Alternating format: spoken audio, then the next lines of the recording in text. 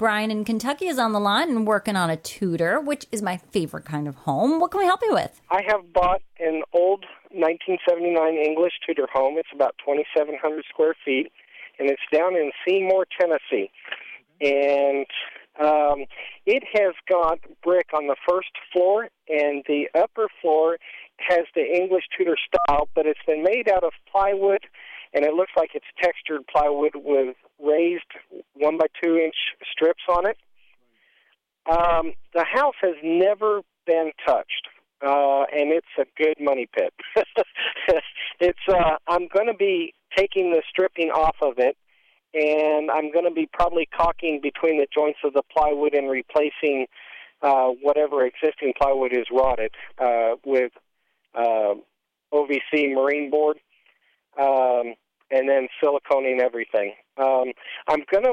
I want to put stucco or drive it over top of that existing plywood, and I'm leaning towards the drive it because of the styrofoam, which will be an insulation factor.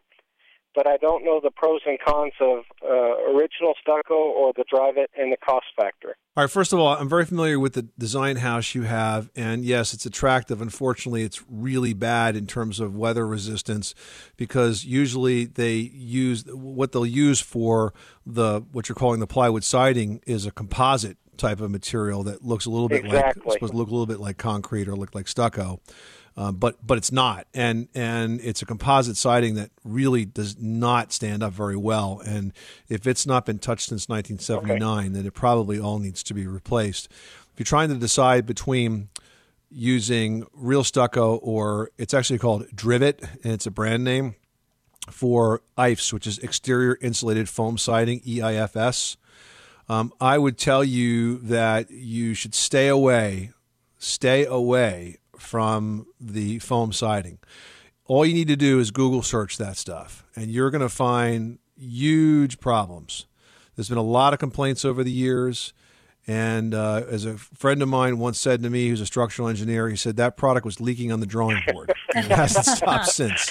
Okay. They made a lot of changes to it, and some people said they're happy with it. If you live in a wet climate, I wouldn't use it. I think it's good on commercial buildings and masonry buildings because they don't have the decay factors. But I would absolutely stay away from the exterior insulated foam siding for a residential home. I think you're going to end up, Brian, taking all of that plywood off, and then you're going to have to decide what you want to replace it with. If you're going to go with real masonry siding, real masonry stucco, I think that's a wise choice. I think that's a choice that will last a lifetime and give your house a proper English Tudor. English Tudors last forever because they're built to last forever. But when we make the fake English Tudors with the composite siding and the furring strips, you're lucky that it lasted the 30-plus years that it has. Now, would you go with like the marine board like I was talking about and then put the Tyvek around that or the tar paper or? Well, what you're going to end up doing is you're going to have a plywood sheathing. So you're going to take everything off, examine the interior, make sure there's no rot in the studs. You're going to add a plywood sheathing. You're going to add building paper. You're going to add woven metal wire, and you're going to put the stucco right on top of that. Of course, I mean, really, your mason's going to do this, but that's essentially the process. Okay. All right. Well, thank you very much. I appreciate your time. You're welcome, Brian. Good luck with that project. Thanks so much for calling us at 888-MONEY-PIT.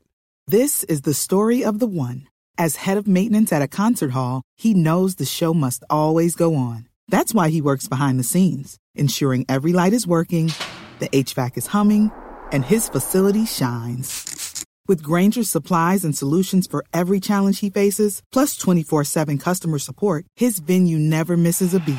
Call quickgrainger.com or just stop by. Grainger, for the ones who get it done.